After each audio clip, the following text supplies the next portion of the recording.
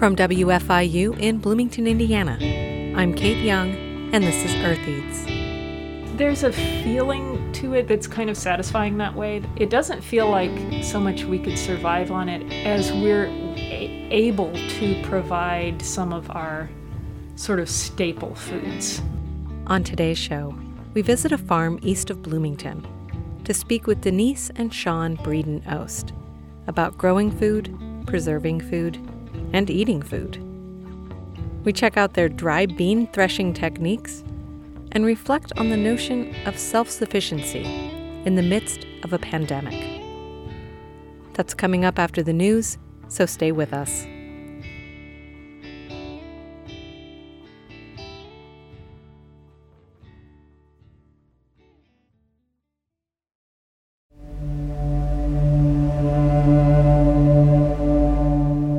Earth Eats is produced from the campus of Indiana University in Bloomington, Indiana.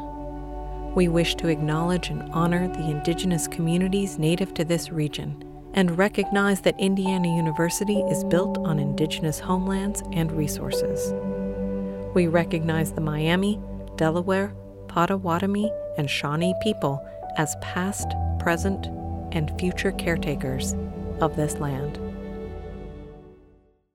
Let's go to Renee Reed for Earth Eats News. Hi, Renee. Hi, Kate. President-elect Joe Biden has chosen a familiar face as Secretary of Agriculture. Biden's choice, former Iowa Governor Tom Vilsack, previously served as Agriculture Secretary under the Obama administration. Aaron Lehman, the president of the Iowa Farmers Union, says Vilsack has a long history of working with farmers and ranchers in the state. He says he hopes Vilsack tackles increasing consolidation. This bottleneck limits our options for what we purchase as inputs and where we can sell our products on the market. And so dealing with this level of concentration will be extremely important. As head of the U.S. Department of Agriculture, Vilsack will oversee not only farmers, but nutrition programs such as school lunches and food stamps. Vilsack was already the longest-serving Secretary of Agriculture since 1969. An effort to prevent farmer suicides is likely to reach a vote on the Senate floor this week. Iowa Republican Senator Chuck Grassley says it would bring training and other resources to Farm Service Agency workers in county offices. He says they would learn to recognize signs that someone might need help, but they would not become health advisors. But the idea is to get people to family members or to ministers of a faith or doctors or mental health people to help intervene to save people's lives. During the farm crisis of the 1980s, the devastation from losing farms and being overcome by debt led to some farmers taking their own lives. In more recent years, an uptick in rural suicides that coincided with lower crop prices brought renewed attention to the issue. Thanks to Amy Mayer and Seth Bodine of Harvest Public Media for those reports. For Earth Eats News, I'm Renee Reed.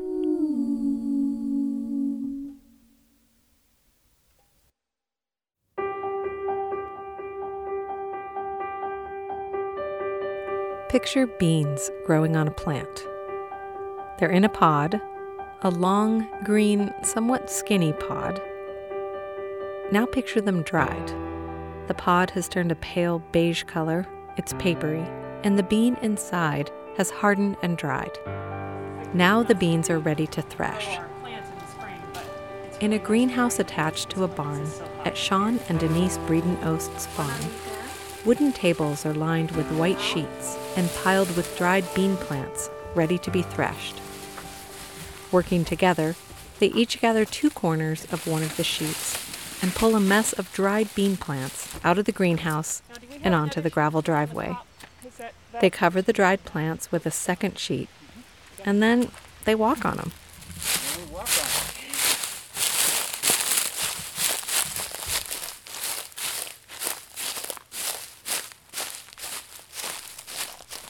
They aren't particularly gentle about it. Apparently, the beans are pretty tough. The point is to loosen the dry beans from their pods. They stop periodically to check on the progress and refold the sheet. And then they walk on them some more. Kind of fold it over on itself and then do some more.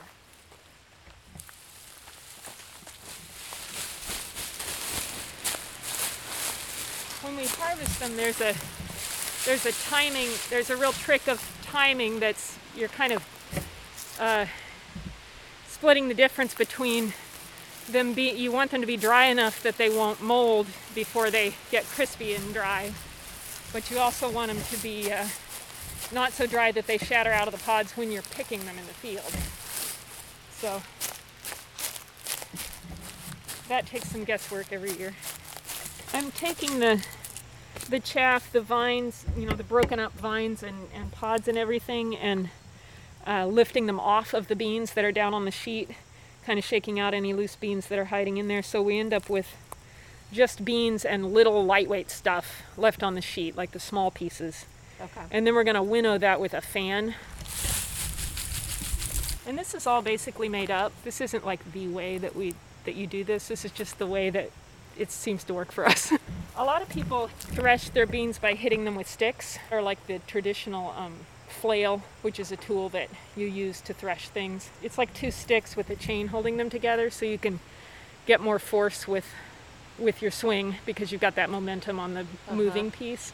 But for me, walking on things is just like easier than waving my arms around. And when people used to thresh grain, they would have a really tight floor somewhere in their barn or their house, and they would have a threshold at the door that keeps the grain from spilling out.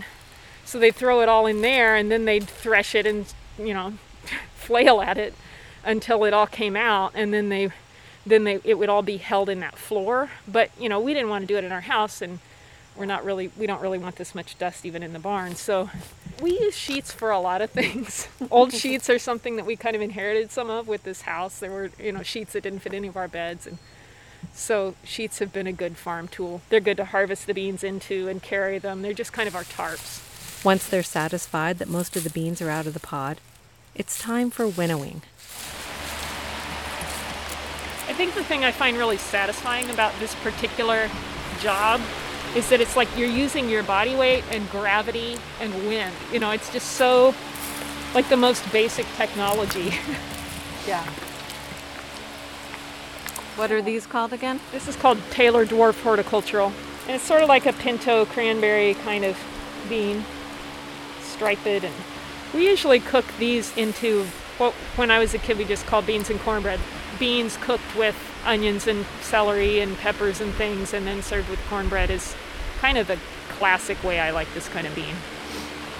But we grew a lot this year, so we might find lots of new ways.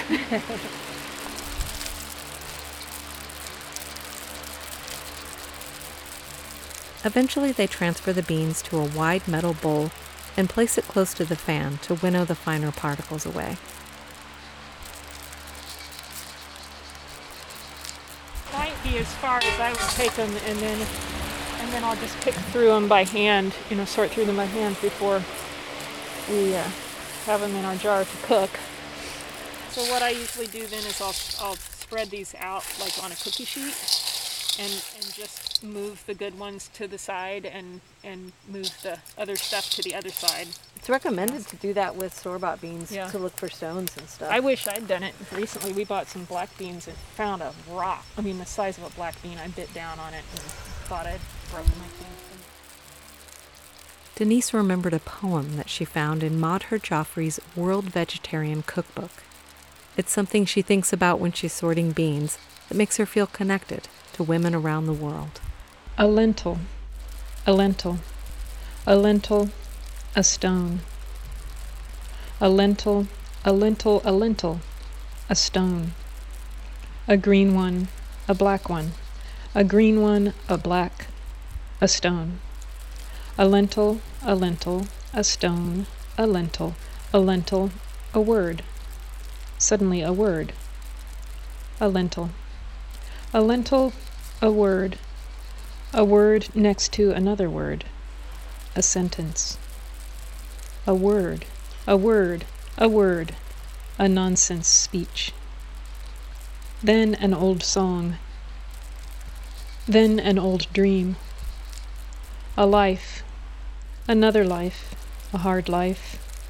A lentil, a life. An easy life, a hard life. Why easy? Why hard? Lives next to each other. A life, a word, a lentil. A green one, a black one, a green one, a black one, pain. A green song, a green lentil, a black one, a stone.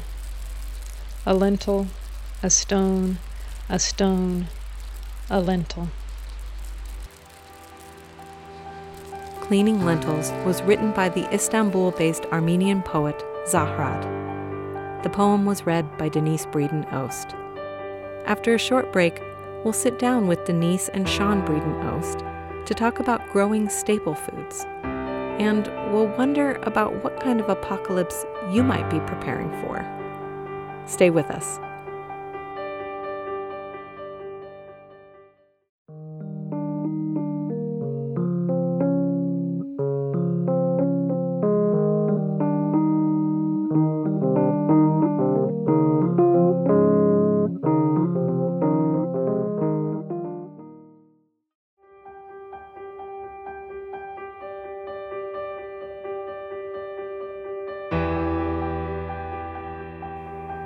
Kate Young here. This is Earth Eats. Regular Earth Eats listeners might remember my audio essay from earlier this year in the spring about pandemic gardening trends. I was curious about the notion of first-time gardeners planning to survive the year on food from their veggie patch. Then later in the summer, I learned that a couple of growers with many years of experience had planted a decent amount of beans for drying and corn for cornmeal. And I thought, well, they might be growing enough food to survive on. These particular farmers also grow and put up a lot of fresh produce from their garden. Canning, freezing, drying, curing. So perhaps they could be eating their garden's bounty all year long. And then I started to think about the more complicated notion of self-sufficiency. I knew that these growers were thoughtful people, so I sat down for a conversation with Denise and Sean Breeden-Oost. They were the ones you just heard threshing beans and reading poetry. We talked about growing enough food, growing too much food, the pleasures of working with plants, and the tendency to personalize your apocalypse fantasies to suit your skill set. Denise and Sean live on a hilly and somewhat forested patch of land east of Bloomington, about a 20-minute drive from downtown. Sean grew up on the property. He and Denise, and until recently their son, who just left for college, live up on a hill, and Sean's brother lives down in the valley. While the woods can be dense, there are plenty of large clearings for growing food. Sean has been a market farmer for decades. Denise is a writer, but she has also played an active role in the farm over the years. They no longer grow food for market, but the growing of food has not stopped. What kinds of food do you grow? A lot of greens, tomatoes, peppers, potatoes, sweet potatoes, corn, summer and winter squash, turnips and rutabagas, beans, and onions, and garlic, okra, hot peppers, blueberries, cucumbers. We grow a lot of peaches, but the squirrels eat those greens, so we don't actually eat those. But we do grow them. We have a lot of asparagus. Yeah, asparagus. Shiitake mushrooms. That might be a pretty good basil. Summary. Basil. How do you determine what to grow? Well, it's based on what we like, really. We kind of sit down with the seed catalogs in January and talk about what we want to grow, and it's pretty consistent. I mean, it's the foods that we like to eat and that we know we can grow here. And then, we try something new every once in a while. We've given up on some things that don't do well here, or that we're just not very good at. Like, what's an example of that?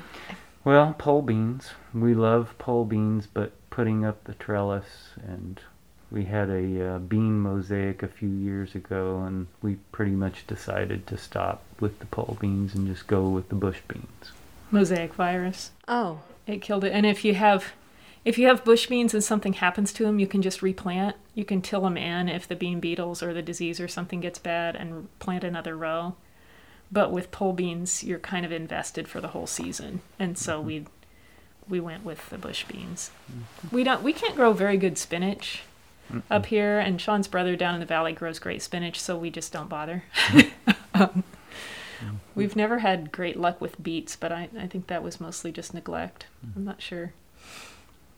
So there are a few things that just haven't thrived.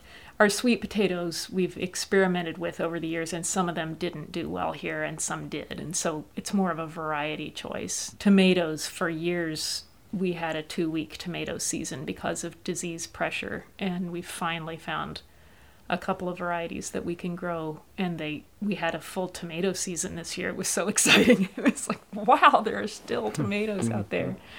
So we're a lot of it is choosing the varieties that like it here.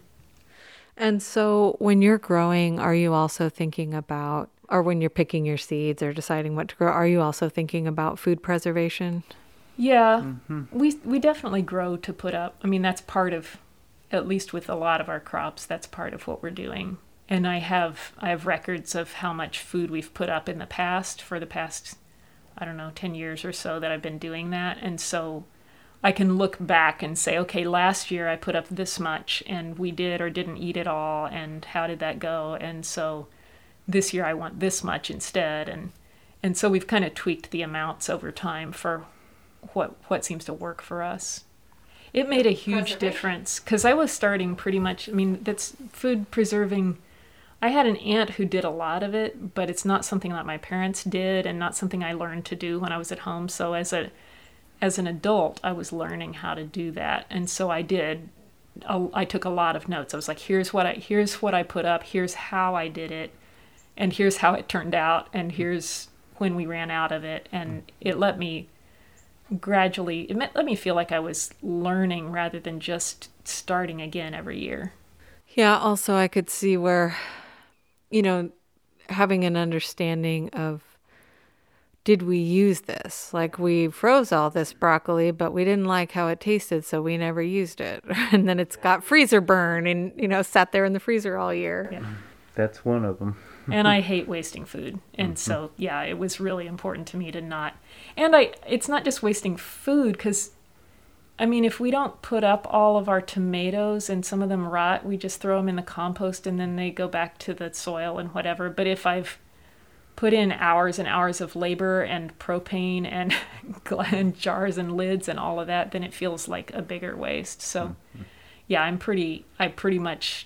want to make sure that we eat everything I put up as much as possible. So, yeah, I do write it down. And things like potatoes, we know how many pounds we'll eat before they sprout. And so when we harvest, we see how much we have, and then we keep what we're going to use, and then we give the rest away. So we usually keep more than we'll use, and then right before they start to sprout, we call up our friends and we say, can you eat a bunch of potatoes in the next 2 weeks? And they're like, sure, and share them around then. But we're getting better at it. Yeah. Do you have an idea about, you want to eat mostly the produce that you grow yourselves throughout the year, or is it just kind of seeing what you can do? Or I don't know if you want to talk a little bit about some of the values or goals that you have that are associated with that. I think over time we've just kind of learned to like the stuff that we grow, and we don't really desire other things that we can't grow, like things that are out of season.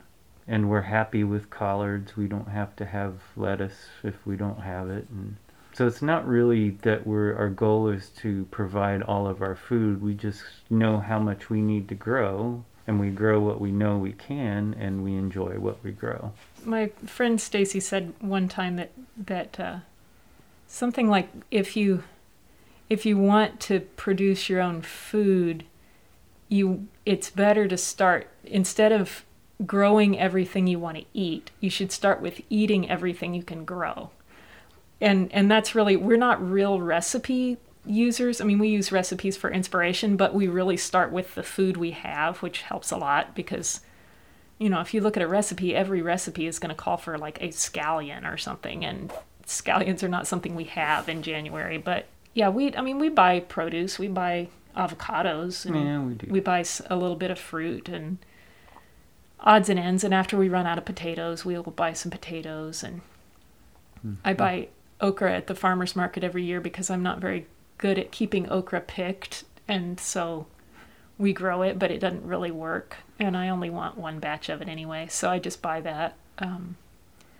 But there was a while when Glenn was little, there were probably 5 years or more where we grew and preserved all the produce we ate, except for a little bit of fruit. I'm not sure why. It was definitely, like, that was in my mind, that was what I wanted to do. And some of it may have just been finding out if it was possible, finding out if I could. But yeah, we pretty much ate only the vegetables we grew for quite a few years. And then Glenn got older and he was like, I want a salad. And so we got flexible. Or I want mangoes. I'm sick of blueberries. Mangoes. So that, part of it was, it changed as our family changed. And then there are things like olive oil and maybe flour and stuff that you're not going to be growing, so you're going to be purchasing those things. Yeah. And we've sugar, salt, flour, oils. Lots of different beans and grains and nuts and seeds, and we buy a lot of food. Yeah. But we don't buy a lot of fresh produce. Most of our fresh produce is something that we have, and much of our off-season produce too is something that we grew. So what kinds of things do you put up when you do food preservation? What are some examples? Frozen peppers, dried peppers, paprika, tomato juice, relish, jam, dry beans and corn, frozen green beans. Frozen greens. Frozen pesto. We just made candied ginger for the first time. That was kind of cool. From market ginger. Yeah, from fresh local. Ginger. That was cool. It's very good. Potatoes and winter squash and sweet potatoes, which you don't have to do anything to. You just have to give them the right conditions to not rot. Yeah. And what else do we put up? It seems like I don't have my notebook out. Lots of frozen blueberries. You grow enough blueberries that you can put them up for a whole winter. Oh, yeah. We put up, in 2019, we put up like 40 gallons frozen. And so we eat those, in pancakes or things, but I also make blueberry jam sort of continuously through the whole year, and that's the jam that we like, and so we eat it for breakfast every day. And our famous blueberry smoothie. Yeah, the blueberry smoothies in the summer. Sunflower seeds and blueberries and a little bit of honey, some water. It's breakfast. I mean, you said something earlier, Sean, about kind of adjusting your tastes and your desires to what you have and accepting. Like you said, Glenn was like, I'm tired of blueberries. Yeah, and I think that's evolved over the years. I guess I've always liked garden produce. I've learned to like quite a few things over the years. Sean has never been a picky eater, but I was, I didn't really love brassica family greens, and arugula grossed me out, and I hated cilantro, and I didn't like melons, and I didn't like cucumbers. And I've gradually over the years, I've actually come to like some of those, which in some cases it was really exciting because I always wanted to like melons, I just didn't. And in others it was like arugula, still, if I didn't have arugula ever again, I wouldn't cry, but if it happens to be the green we have and I want some greens to go in something, I'll use it and be happy with it. So there's I don't know, it's kind of I'm a little more flexible than I was. We had some conversations when Glenn was 14 or 15 or so about like, why do we have these juicy tomatoes that make a mess when I eat them on my sandwich? We should go to the store and buy a proper sandwich tomato that is dry and crunchy. that doesn't turn into slop, So So it was interesting to actually hear him working through that and coming up with his own opinions, because it never would occur to me to buy a different kind of tomato. It's like, well, we've got these tomatoes, but I can see how, it's possible to have some other way of working with produce, but we've gotten used to this. It's kind of what we do. Yeah, I've always been resistant to a CSA because I was afraid I would waste the food. That I just would like the idea of it, but I wouldn't actually eat it because that's just not the way I cook. But if I was a farmer, I think I would adjust the way I cook. You probably would have to. Well, and you can adapt recipes to what you have, too. True, to a certain extent. Again, that's where the flexibility comes in. I think it's a mental barrier. I think that's what we do, is we just adapt it, and we're like, collards are just as good as spinach, so... And sometimes we buy a package of frozen spinach. Sometimes we do. Because spinach and feta pastry thingies sound really good, and I want to make some for my son, and he likes spinach better, and so I just buy some. Mm-hmm. When I was a kid, my mom, I learned to cook from my mom as a teenager, and she is somebody who, she goes to the store to replenish her supply of the things that she always has on hand. And then she makes the food that she makes with that food. And it's really good food, and it varies quite a bit, and it does include garden stuff. But I didn't grow up buying vegetables at the store like, zucchinis or peppers or things like that. We bought potatoes and onions and carrots at the store. And it wasn't like we couldn't buy anything else, but it was just like there was a standard range of stuff we always had on hand, and that's how I learned to cook. Yeah. And I think that helps me be adaptable. Yeah. Oh, about the CSA thing, one thing that made me think of was when we had a CSA, we ran a CSA, sometimes people wouldn't pick up a share, and we would bring it home and put the produce in the fridge, and sometimes the produce went bad. So I just want to say, to people who are CSA customers, you're not a terrible sinner, or maybe I'm a terrible sinner too, but it was actually harder to use up a box of CSA produce because it had already been harvested. And when you have it in your garden, you can decide, well, I'm not using those onions today, and they'll keep for 3 weeks. They're in the ground. They'll just get bigger. And so I think there's more, it's actually a little more flexible when the stuff is actually out in the garden on plants, and you pick it when you need it. So in some ways we do go to the store when we decide what we're making. The store is the garden. I'm speaking with Denise and Sean Breeden-Ost about growing food, preserving food, and eating food. After a short break, we'll talk about what it takes to grow your own dry goods, like beans and grains, and about prepping for the apocalypse. Or not. I'm Kate Young. This is Earth Eats. Stay with us.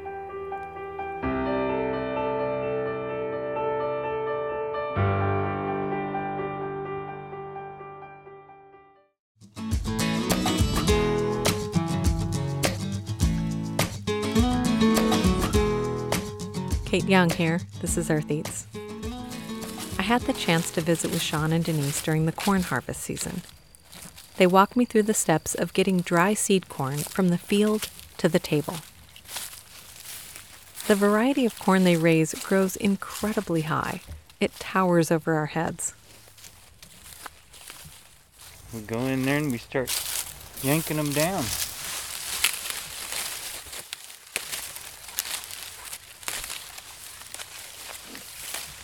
So you're yanking the ears, not the stalk. Yeah, and as you can see, there's a height issue here.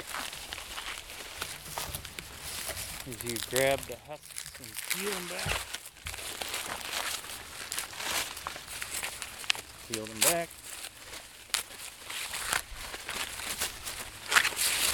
Snap it off. Make sure it's a sound ear. This is hickory cane corn. It's a white heirloom corn. I was pretty suspicious about white corn at first because I really like my cornbread to be yellow. But this stuff tastes amazing.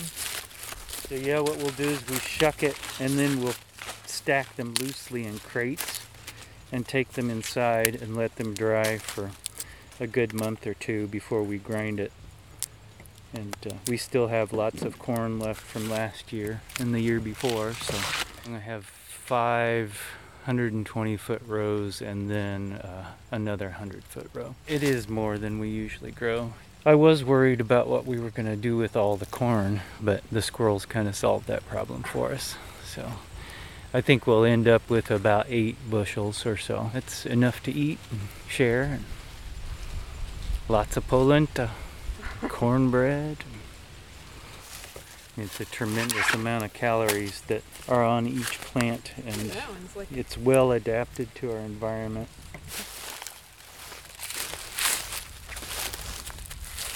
This last revision on my novel, when I was writing about shucking corn, and I was trying to describe the breaking off of the bottom part of it, I actually called my mom and then called my granny to find out if is there a name for that part you break off? Like, do they have a name for that? And they're like, no, it's just the part you break off. It's like, well, that's not very elegant.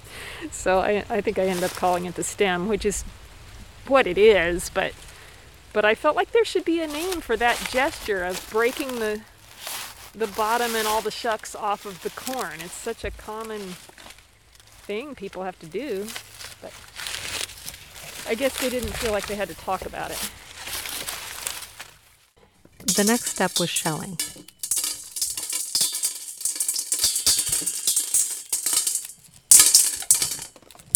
I used to do this when I was a kid. We used to go in the neighbor's cornfield with feed corn and pick corn and shell it off and use it for corn fights.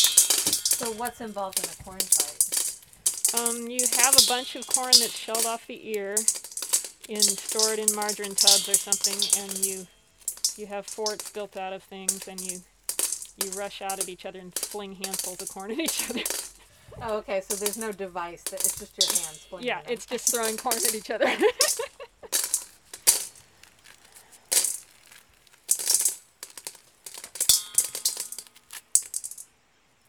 And then they bring it inside to grind it. They have a grain mill attachment for their Champion juicer.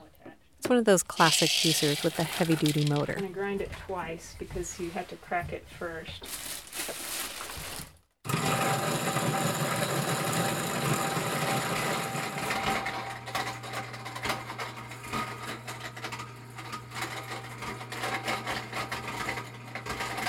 After a second pass through the grinder, they sift the cornmeal through a mesh sieve, and it's ready to use for polenta or grits or cornbread.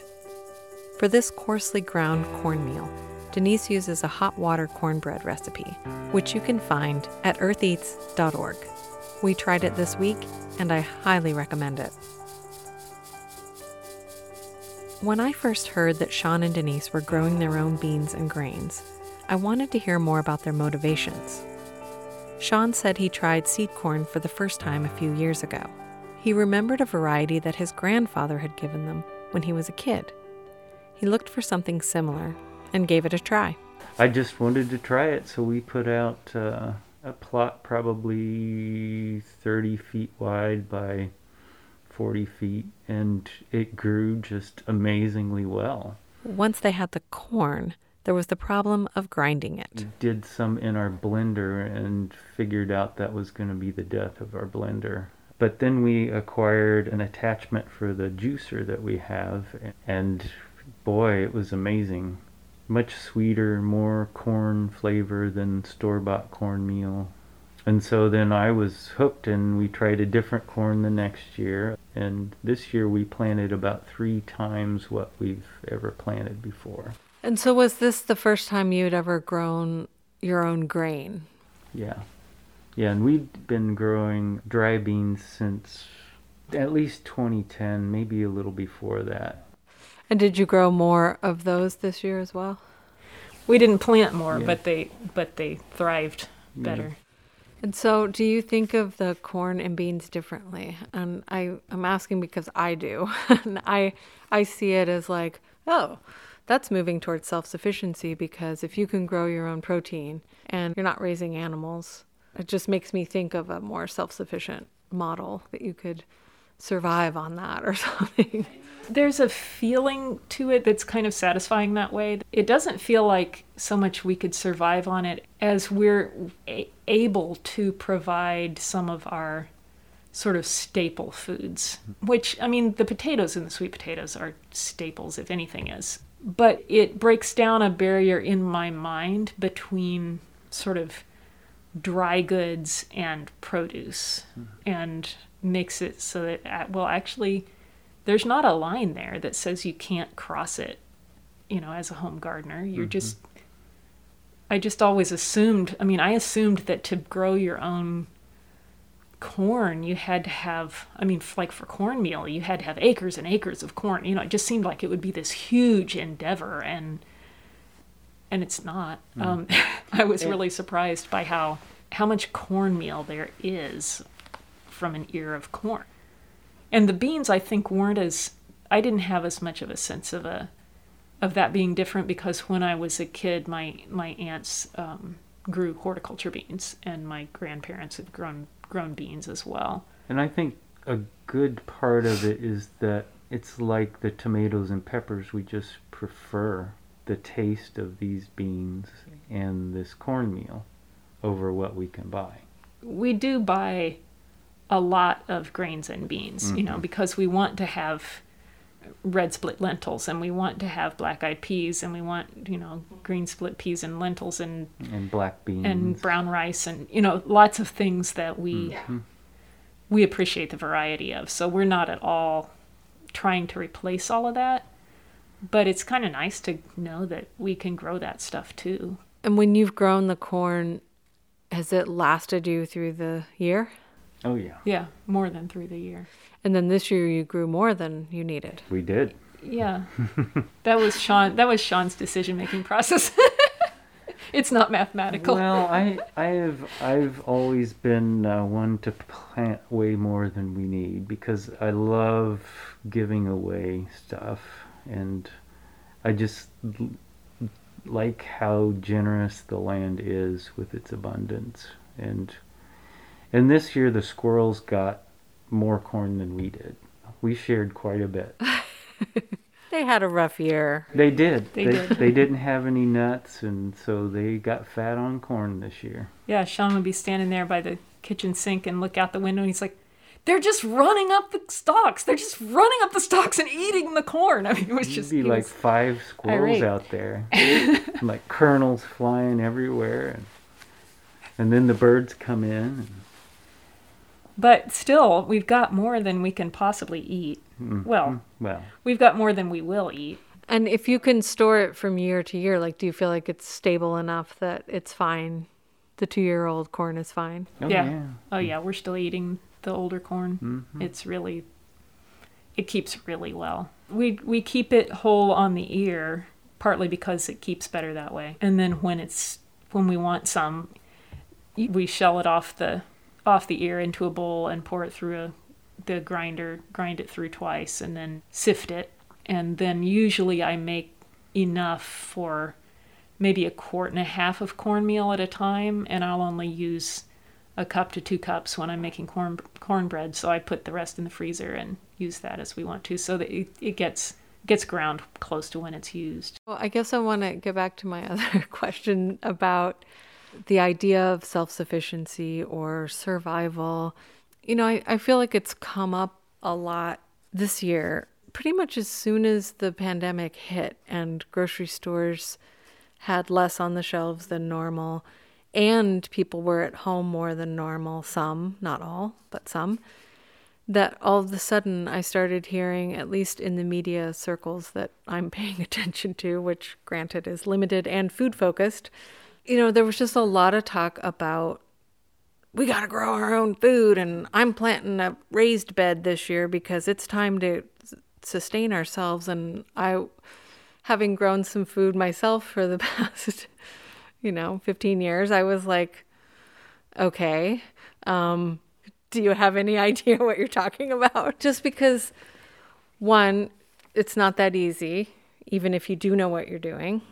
And two, I just feel very suspicious of that kind of thinking of like, you know, we have a lot of canned goods stored in our basement that we've, you know, put away. And sometimes when people see it, they're like, oh, I'm coming to your house if there's a, you know, crisis or something. And I'm like, okay, fine, because that's what's going to happen is it's all going to be shared and be gone in like 2 days, because what are you going to do if you got everything you need? Like, how are you going to defend that? Or what, you know, I don't know.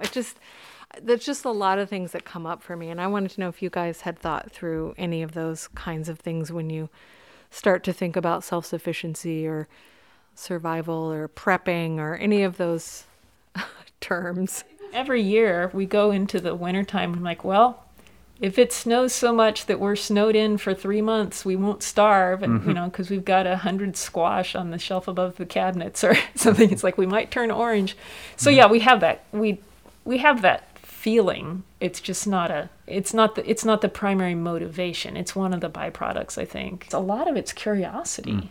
It's like, I wonder if we could grow beans.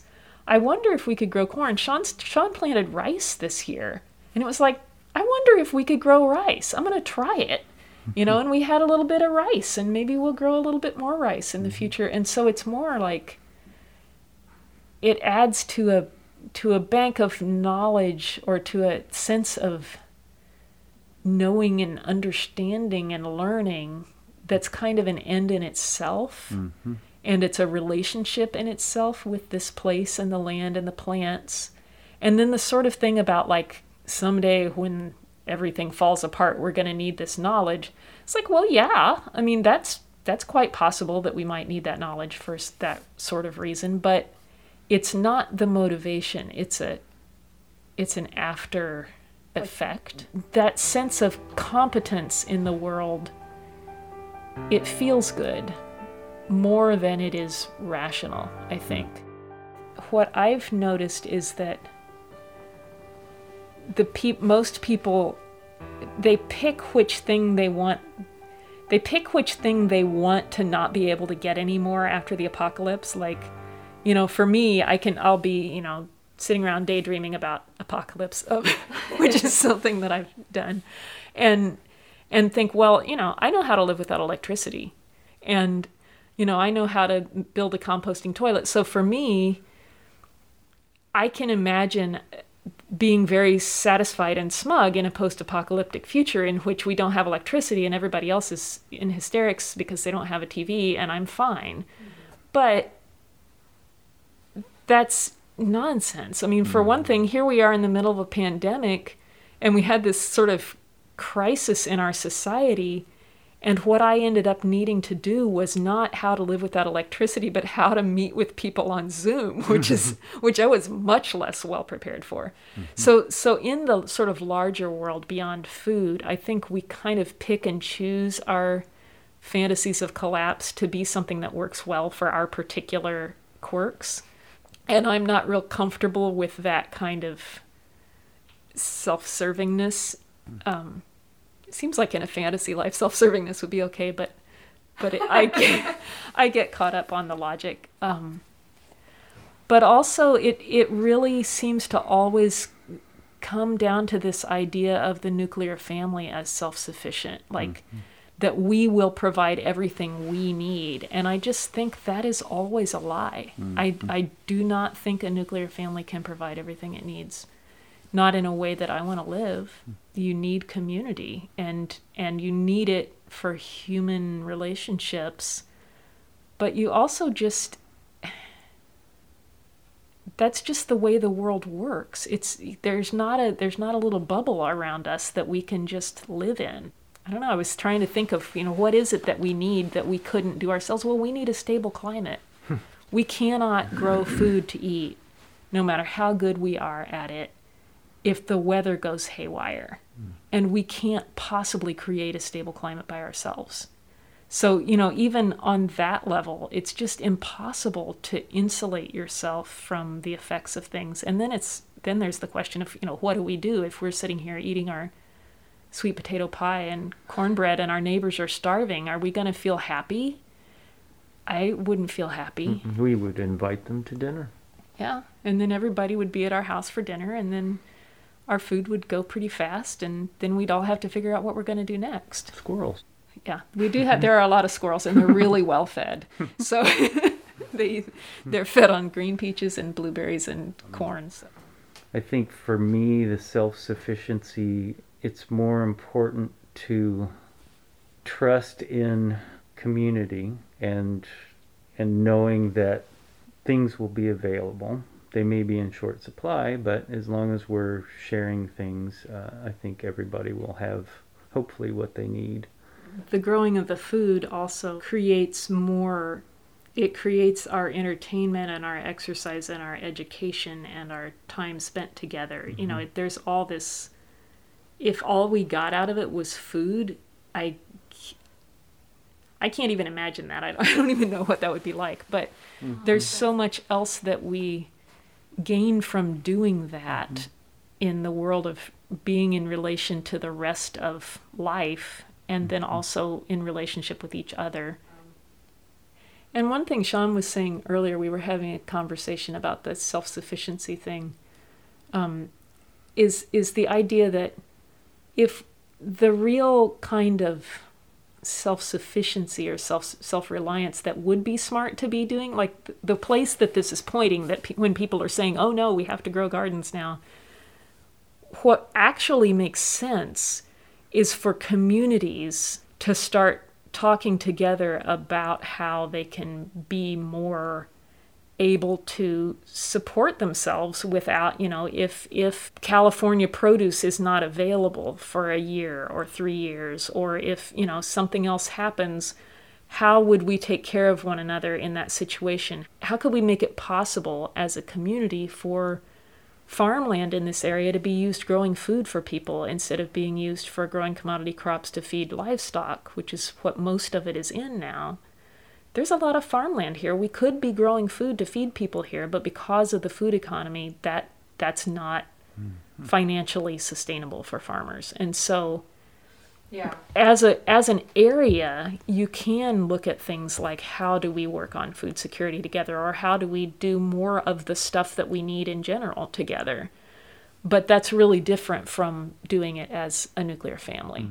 Yeah, and I think that part of the conversations that I was hearing was, we need to. Let's start growing food in community gardens. And even so, it felt naive and missing something. You said the thing about it makes sense to trust in community, and that takes a lot of work too. The community isn't there. It has to actually be built and maintained, and that's kind of what I woke up to, is that's what we don't have.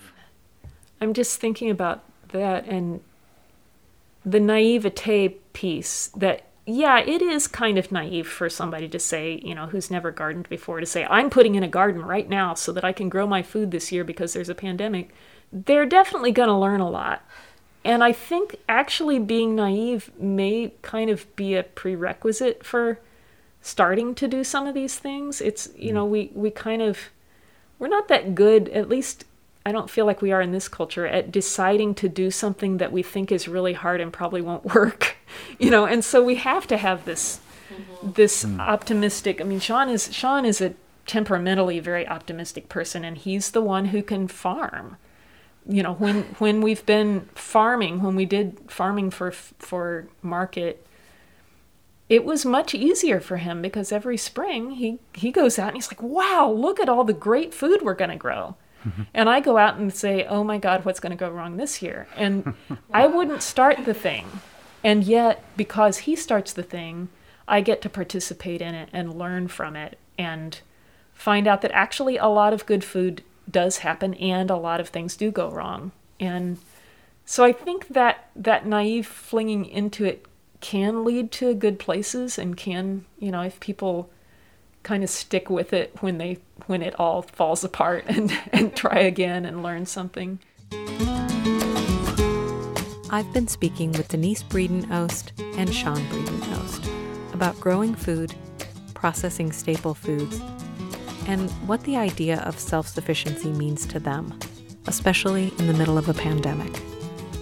Check out eartheats.org for some photos of their corn and bean harvest, and you'll also find Denise's hot water cornbread recipe.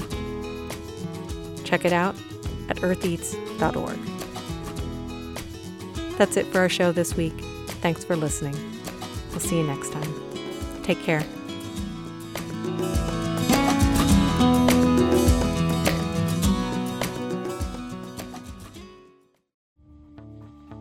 The Earth Eats team includes Aoban Binder, Mark Chilla, Abraham Hill, Josephine McRobbie, the IU Food Institute, Harvest Public Media, and me, Renee Reed. Special thanks this week to Denise Breeden-Ost and Sean Breeden-Ost. Our theme music is composed by Aaron Toby and performed by Aaron and Matt Toby.